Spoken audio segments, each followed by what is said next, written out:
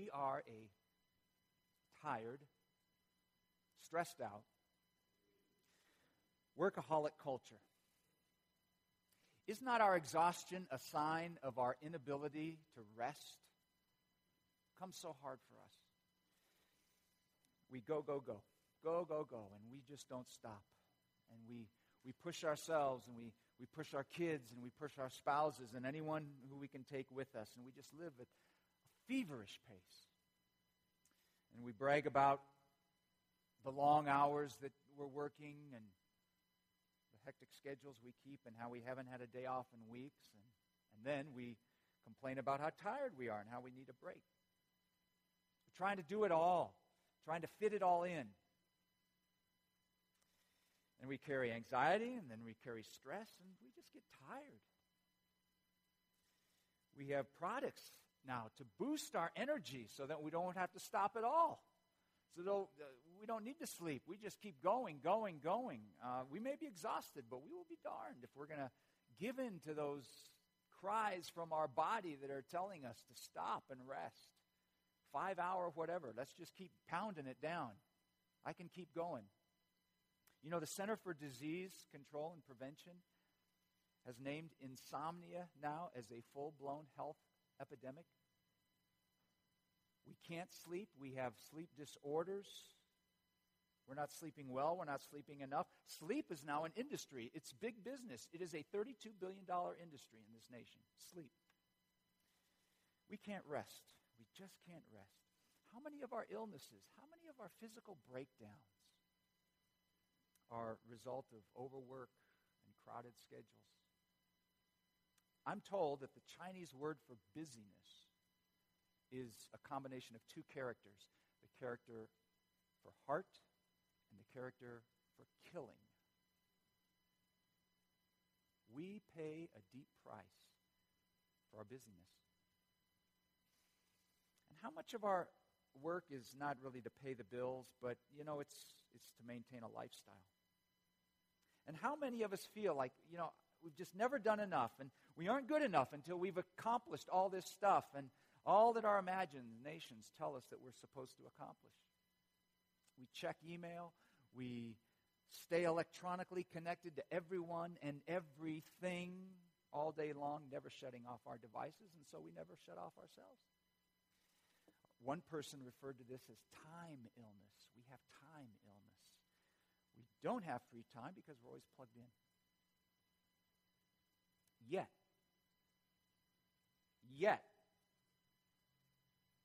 there is a day that God has given us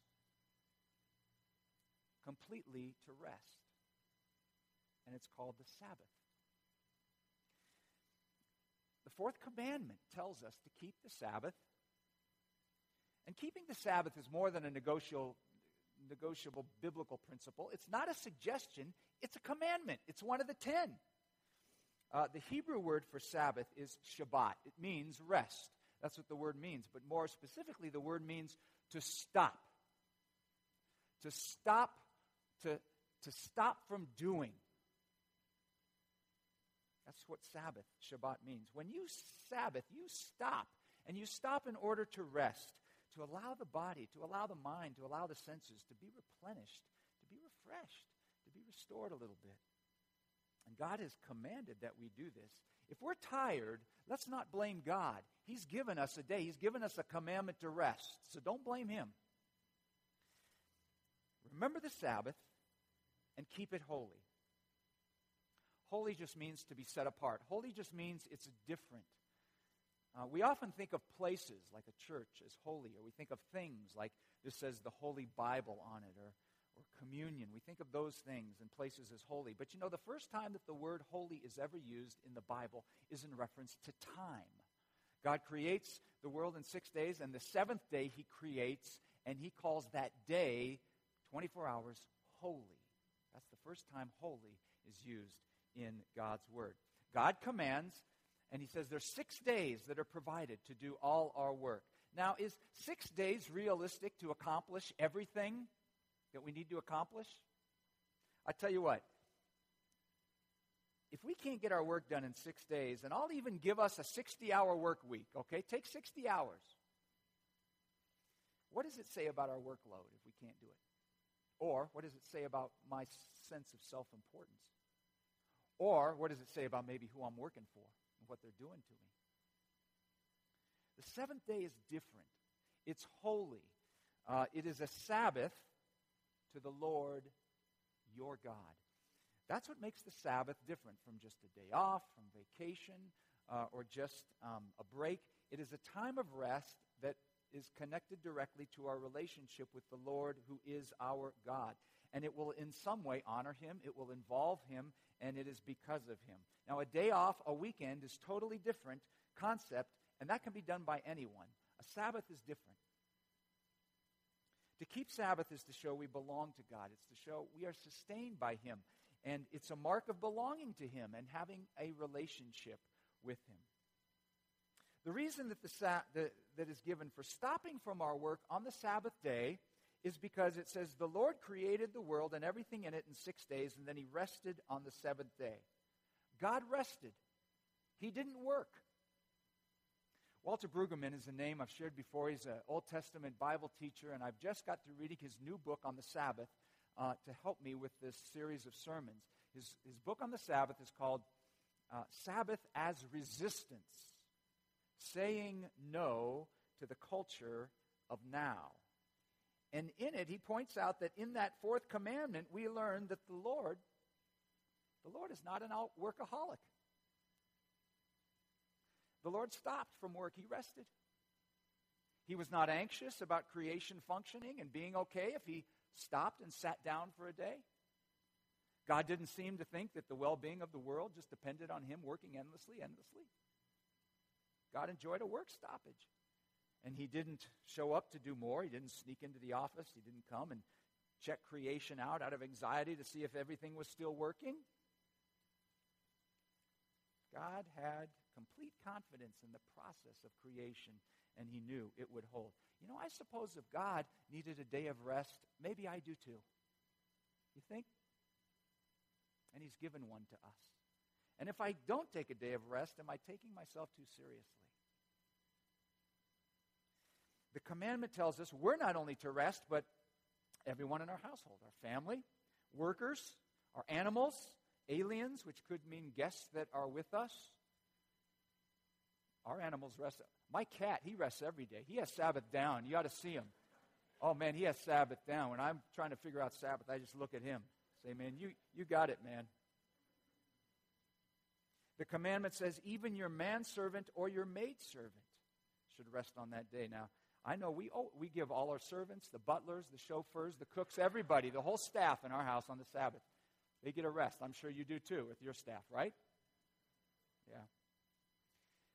The point of the Sabbath is this all-encompassing desire at the heart of God for all people and all things to rest for a day when everyone and everything stops. Last summer, Nancy and I were in the Holy Land. We were in Jerusalem, and one Saturday morning, which is the Sabbath day for Jewish people, begins at sundown on Friday to sundown on Saturday.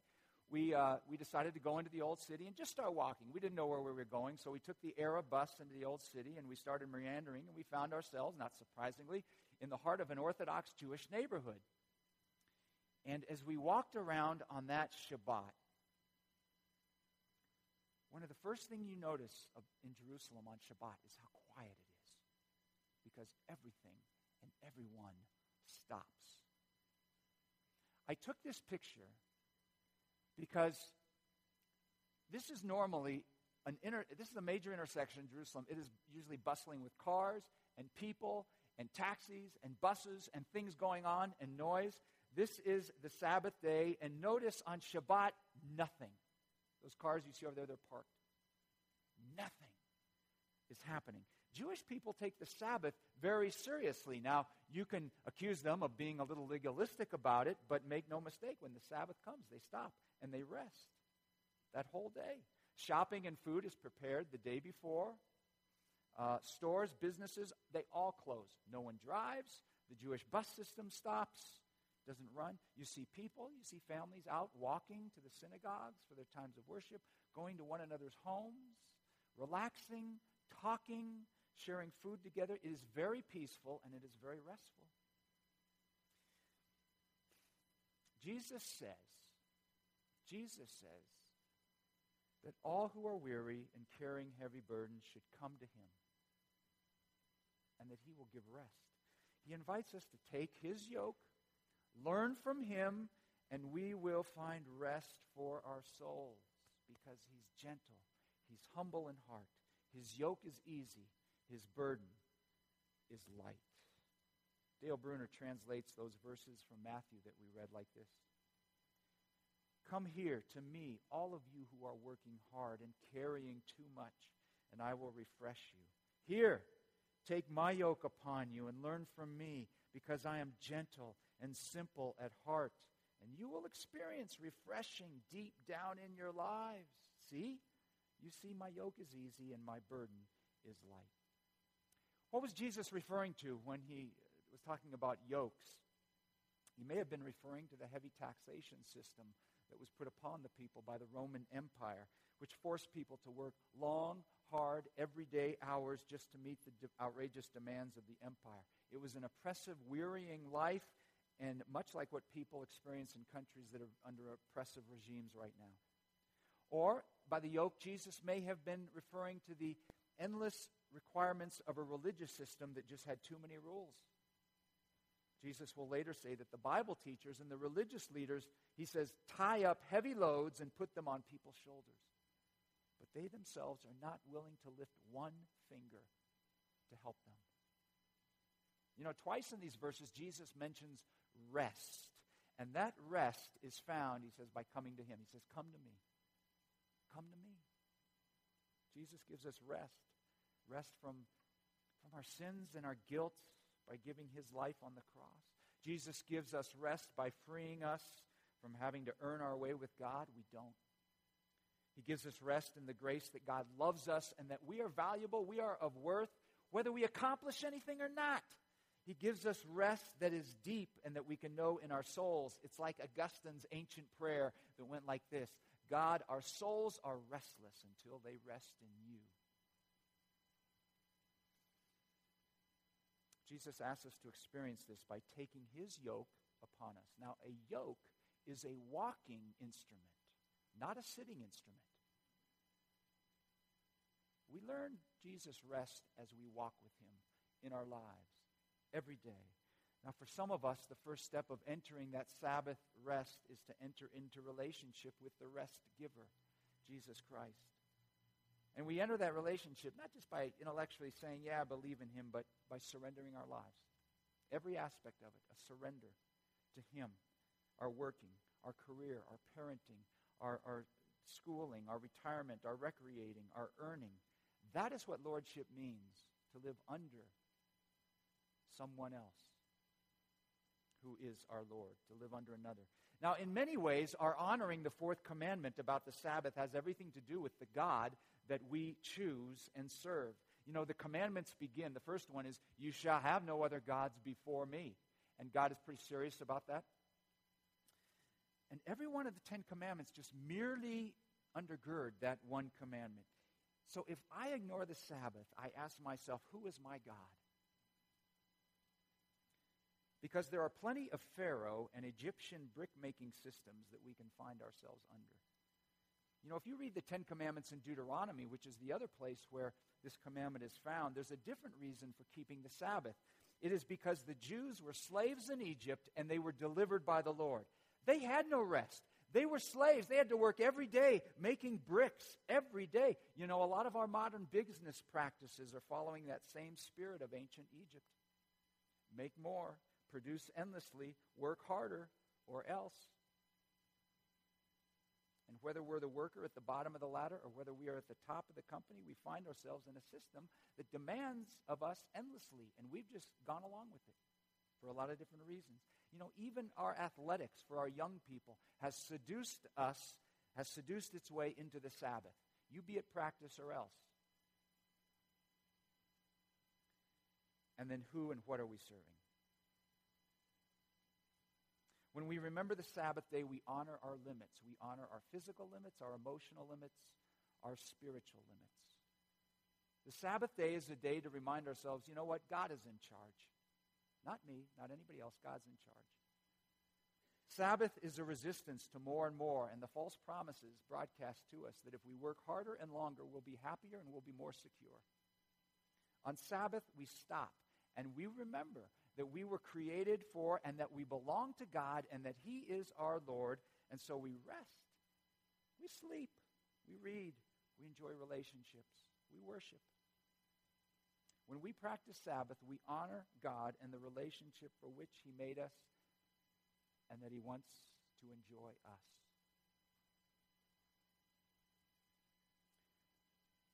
And I want us to learn how to do Sabbath and to accept this gift of rest from God. So I want you to mark the Sunday, September 28th. And this will be the only time I'm going to let you do this. You can take out your iPhones now. You can take out your stuff and get it on your calendar right now. Sabbath Sunday, September 28th. I'm going to tell you what this is going to look like and what it's going to be about. I want us to make Sunday, September 28th, a Sabbath day. You know, we're going to hear a lot different things about the Sabbath in these weeks over this sermon series, and we need to be able to put it into practice. And we're going to start right here at MOPC, right at our church. On that Sunday, you will notice when you come, many things will be different that Sunday. Many things that we normally do will not happen. There are, many people who come on Sundays, and they really work very hard in this church to help us on Sundays, and we're going to try to give them a rest. There won't be Sunday school that day. We want to give our Sunday school teachers a rest. Our musicians, a lot of them are going to be taking a rest. Our ushers, others, we want them to all be able to rest on that Sabbath Sunday. The worship service, it'll be scaled down. It'll kind of be minimal. No less meaningful, but minimal. The music will be very simple. There won't even be projections so that we can give the good people who do that just a Sunday off.